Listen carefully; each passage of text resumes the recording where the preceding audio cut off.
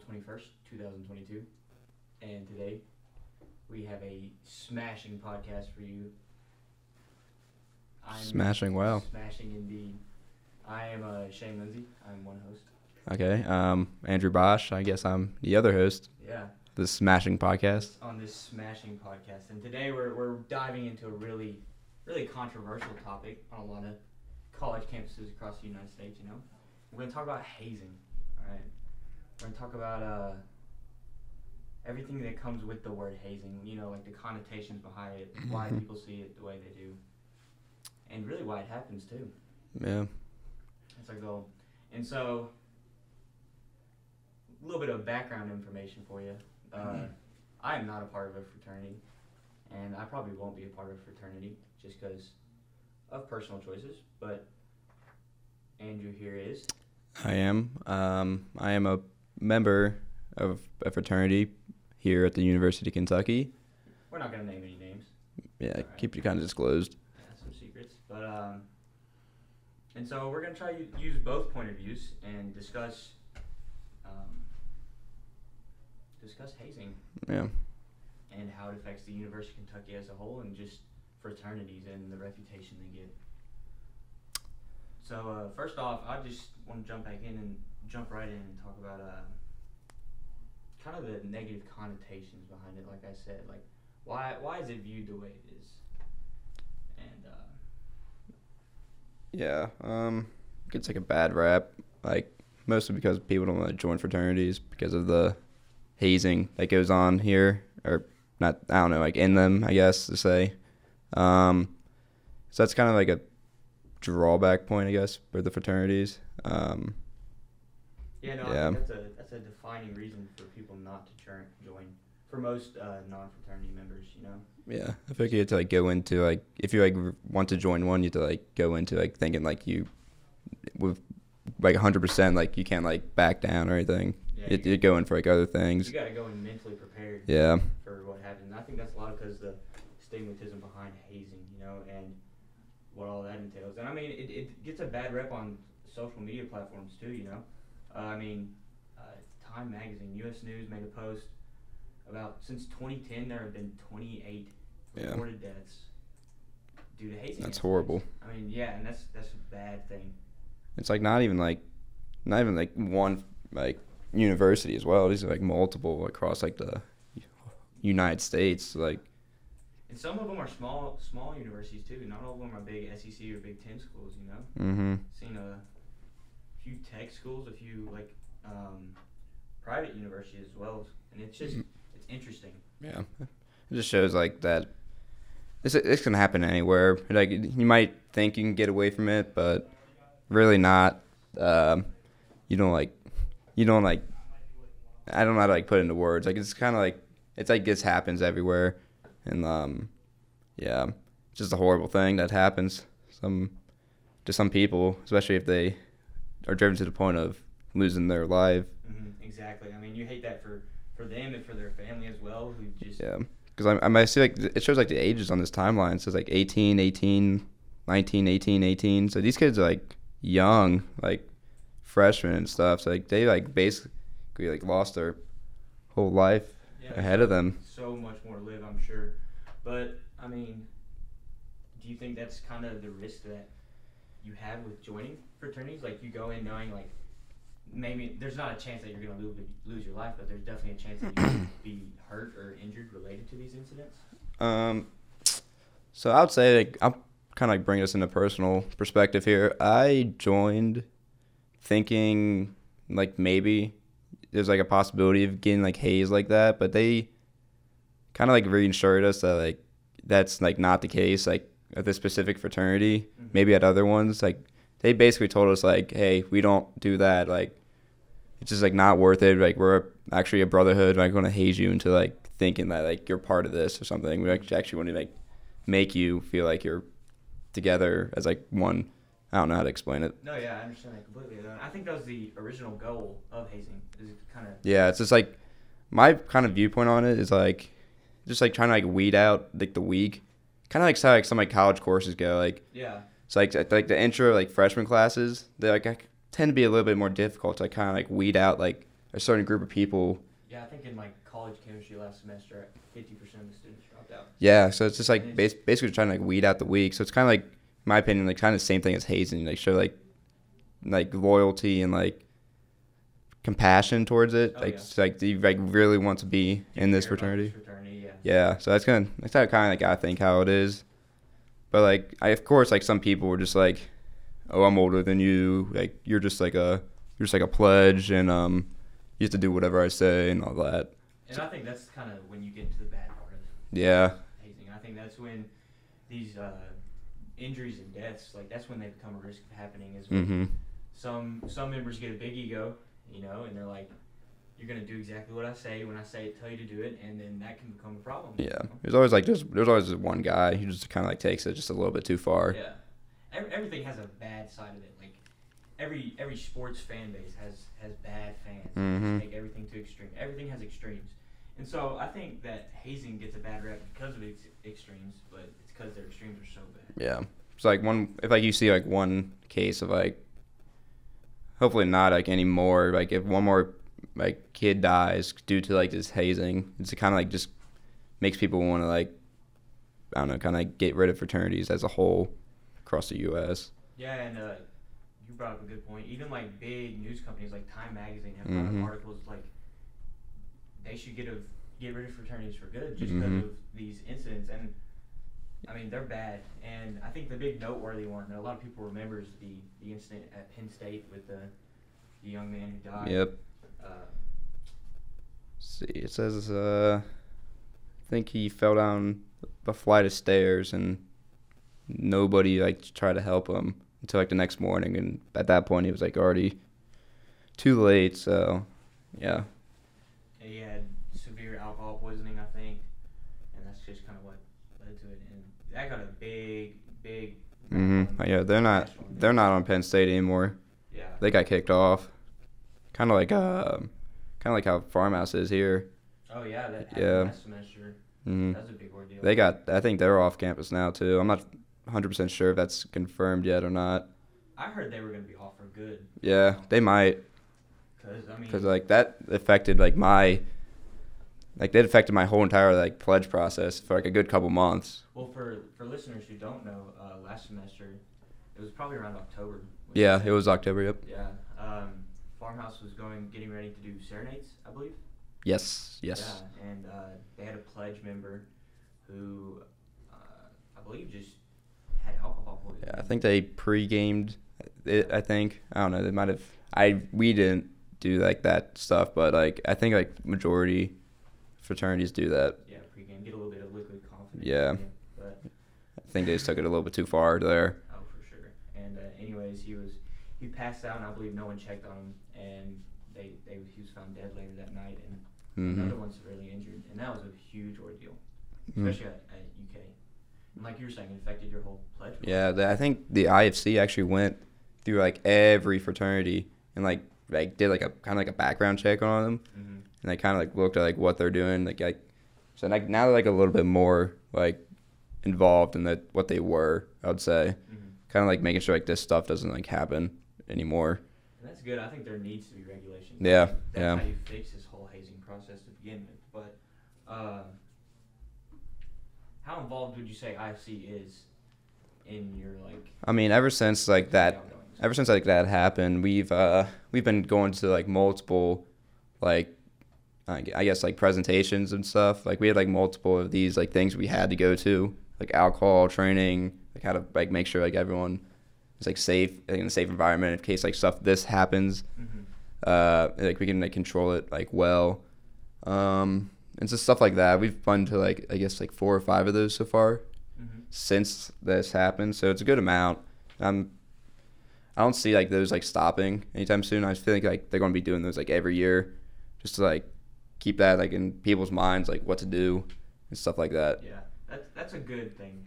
That's what needs to happen because I mean, even the heads of the fraternities, like the leaders within the fraternities, they're all college students still. Yeah. And they're just as immature and young as us freshmen are, and yeah, they need to learn how to handle these dire situations. And I think that's a good way you can prevent these incidents from happening, but maybe not altogether. And I mean, there's been many other incidents too, and I think a funny one you told me the other day that I actually thought about a lot before going into this was I don't know what fraternity it is, and we won't name it anyways, but there's a pledge leader, right? Is that what it is? I think it's called, we usually call it a pledge president. Pledge president? Kind of like a president of the pledge class, yep. Yeah, and so every year every pledge class, he will break his arm. Yeah. I think like the older brothers, like once they get like initiated, they break called a PCP. I think they break the guy's arm. I think it's like more down south. It's not enough around here. Yeah. But that's just crazy. Like that's insane to me that you would willingly go through that for. I mean, it's tradition though, like you said, like it's been happening for years. Is what it sounds like. But that's an insane tradition, and I think there becomes a point where you have to draw the line and be like, all right, we've been doing this for a while, but it needs to change. Things aren't the same they were 100 years ago or whenever when fraternity started. Yeah, so. I think the whole like fraternity like scene's completely changed from like what these guys from the 19th century basically thought was going to happen. So. And I mean, change is a big part. Tradition is huge. I'm from a family who really like cherishes traditions, and like if Thanksgiving isn't the same exact thing every single year, we freak out. But there comes a point when tradition becomes harmful to everyone a part of it, and I think that's what hazing has become to a lot of fraternities across the United States, and especially like with the PCP who breaks his arm, or then when it leads to alcohol poisoning and a kid dies, like change needs to happen, and everyone very much so. This. Yes, everyone recognizes this, but the hard part is kind of when you get into how you would change this. Yeah. So I'll offer my opinion about this. Change does need to happen, especially like not like specifically here, maybe like other like universities and stuff, but like the odds of like that happening are like slim to none. Oh, yeah. In my opinion, like I don't think like anything's gonna be changing like anytime soon. Bring up the topic of hazing, it is either one extreme or the other. Yeah. People are like, yeah, it's a terrible thing when you shut down fraternities for good, or it's people who are like, hazing isn't even a real thing. Yeah, because like what you said, like shutting down fraternities as a whole, I feel like that's near improbable. I think too, because it's like so much money is like in these, like especially like the big ones. For sure. And like it might, I think every fraternity has like a philanthropy event that kind of like goes like a lot of money. A lot of money into like these big charities. Yeah. And if they get without this money, then like it would kind of like hurt these charities a lot. Mm-hmm. So that's, I think that like you said, shutting them down as a whole is definitely improbable. Mm-hmm. And there's no amount of rules or guidelines that would get rid of hazing completely. No, because like they can just ignore them. Like they can go off campus like an hour away and do it. Like nothing is stopping them, which kind of like it's the scary part about it. But it's really hard to hold these fraternity leaders accountable about hazing when you can't monitor them 24/7. Mm-hmm. You get a actual adult within the fraternity, which is also improbable to like. Well, I mean, yeah, they have like every fraternity has like a administration kind of like just guys who are like 40, 50 years old, like actually like, so it's kind of like think about it like as a business. There's a CEO kind of enthusiastically, but like they have like all these guys. So like every time we initiate like the new like members, there's always a representative there to like make sure like it's like goes well and stuff. So like nothing like I don't know. So like so there's like people like who like watch over like everyone. Are they in the houses often, or do they come by, or do you know that? I personally only seen one, but just because there's hundreds of these like across all the U.S. campuses, so every major school has multiple different. Yeah, they can't like be everywhere at once, obviously, but like I'm sure they definitely make their rounds and stuff to make sure everything's going well. But even then, it's hard to monitor like what happens. Yeah. On a Thursday night. Thousands of kids. Yep. Every Thursday night, something's gonna happen, and so it's difficult to monitor, and that's when it becomes a real discussion on how we handle this hazing issue. Because obviously it is an issue. We can't just ignore it. Like kids are dying. Young gentlemen who have their whole life ahead of them are at risk of losing their life, and you don't want that for anyone. Yeah. But Well, like this, like we like talked about like kind of like getting like rid of the word pledge and like stuff like that as like a group, but Yeah, making it more accepting. yeah, like so like getting like rid of the word pledge, kind of like maybe like make like the pledge process. So like if you don't know what that is, it's like you get a bid and then you go through like this time, I guess, however long the fraternity wants you to until like you get initiated. It's called the pledge process. And basically like if we get rid of the word pledge, and maybe like kind of like get rid of like that process kind of. Yeah. But like I said, like most of these fraternities like trying to like weed out like the ones who like are like loyal. Aren't committed. Yeah, to like these. So that's like I think that's what the whole process is about that. But like I don't know. But it's also like where a majority of the hazing goes on there. Yeah. To those pledges. Out, yeah. And when you compare it to sororities, which is a huge difference, by the way, Greek life between fraternities, sororities. Yeah, because major difference. Sorority girls, I think they're in it like as soon as they get a bid. Yeah, once and you get a bid, you're a part of it. Totally different for the fraternities. Yeah. And that system seems to work well, but at the same time, I know multiple sorority girls, and it seems like their relationship with the other members isn't as strong as most of fraternities members that I know. And you could say that's because of hazing or the initiation process that really comes with fraternities. And so yeah, because like some of these sororities have like hundreds of people like pledge classes, like the new people coming in, while again like fraternities they're like only like 30, 40, and then if that like get initiated, some might leave, some might get dropped, and you never know. Yeah, and here on campus I've heard of sororities like having to force girls to come live at the house because they don't want to spend the money to go live there, and I think that's partly because of they don't have that same connection that a lot of fraternity members I know do. And so that's when it becomes difficult with trying to deal with hazing, because one, it works, I think, most of the time. If it's done correctly, pledges will have a greater bond with like the older members. The older members, yeah, exactly. Because I feel like I've got like really close to like a lot of guys due to like that pledge process and stuff.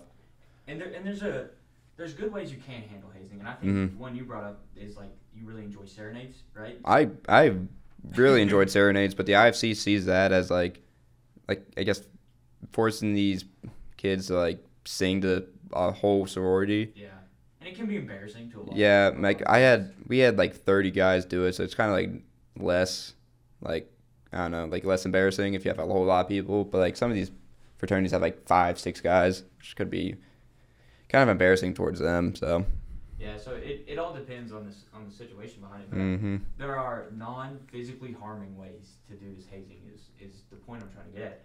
And whether it's serenades or some other like physical activity, like maybe you go play ultimate frisbee one day or some kind of like basketball competition. I played wiffle ball with a couple of guys during my process. That was fun. That was always a good time. Yeah, that's a great way to connect with others. Yeah. And so I think the goal that the IFC and the whole fraternity system as a whole across the United States is to just,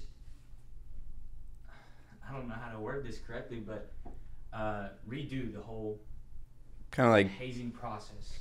Like kind of like restructure it. Restructure, yeah, that's a good way to say it. And just pivot it towards a more like inviting almost and welcoming way when still weeding out those who aren't committed. Yeah. And, yeah, I think it definitely needs some like restructure or something. Yeah. At least, maybe not a whole lot, but I guess a little bit will help. I mean, yeah, at least. Maybe like have like an IFC member like kind of check in every week or something, just to see like, hey, how's it going or something. I don't know. Maybe more like mental health. You know, that's a big issue in the United States. More mental health checks for pledge members just to see how they're handling the whole process. And yeah, that could be good. Yeah. I mean, it's a difficult topic, and I think if you come at it with the approach of just getting rid of it as a whole, that no fraternity member, no fraternity leader will listen to you, because it's not a feasible option in their minds because of the tradition behind it, because of the because they value of like these leaders might say like, yeah, we'll kind of fix it up, and then like turn their backs on like the IFC and just completely be like hypocritical towards They're them. college students. Yeah. It's not like every college student follows They're the rules. they're away from their parents and all that. They can do whatever they want basically down here. Yeah, I just think more monitoring and be more inviting to your new members. Like it'll make more people want to join without the fear of being like harmed or having to go through the hazing process as a whole. It definitely probably bring in a lot more like members, which will help the fraternities, like financial wise, stuff like that. And you may lose that really tight bond that you have, but at the same time you might. I mean, you can definitely, like you said, there's other ways you can like try to form that bond. Yeah. Instead of like trying to like torture these kids, basically. Exactly, and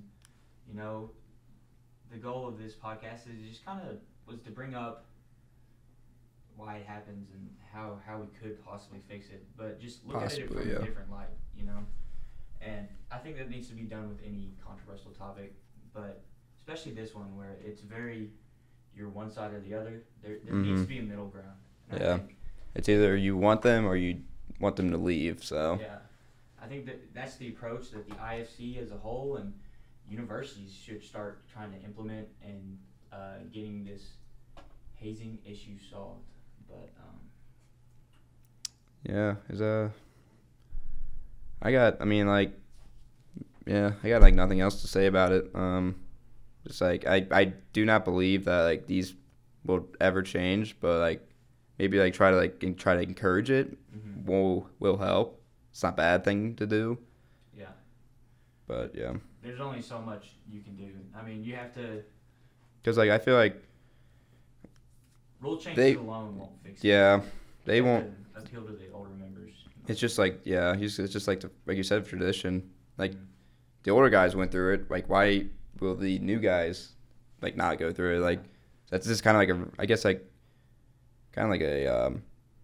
reason. A rite of passage you have to go through. Yeah. Is what happens in their minds. Like, that's what they see. Like same way with my football team in high school. Like that was that rite of passage that they had.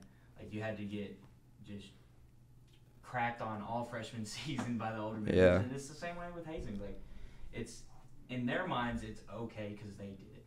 Yeah, I mean like from high school we if you're like a first year on varsity, like no matter what year you are, freshman through senior, you always got your head like buzzed, like for the off season. Yeah. I mean I had to do that and it was whatever. Like the guys before me had to do it and we made the kids after that like we didn't make them. They wanted to do it because like they thought of it like as like oh I made it like I'm like good enough to be on varsity. Yeah. So that's just something we did. And that's a good tradition. That's an example of a good tradition that creates that bond within members. And I think that's kind of what hazing needs to pivot towards is less see how much alcohol we can consume without killing a kid. And Yes. More along the lines of just like creating those memories, man. Like I don't know, go on a hike, go do something fun. Play wiffle ball. Play wiffle ball. Yep. I mean, there's so many ways you can do it without injuring or risking people's lives. And I think that's what older fraternity, pledge executives, PCPs, whatever you call them, they need to realize about this process. But I think that concludes our segment today. I think that is. I hope everyone learned a little bit, thought a little bit, and there's not going to be a next time, but check in next time. And you never know. You never know. This could take off. Smashing podcast. This is what we're going to call it. But anyways, have a good day. Good day. Good day.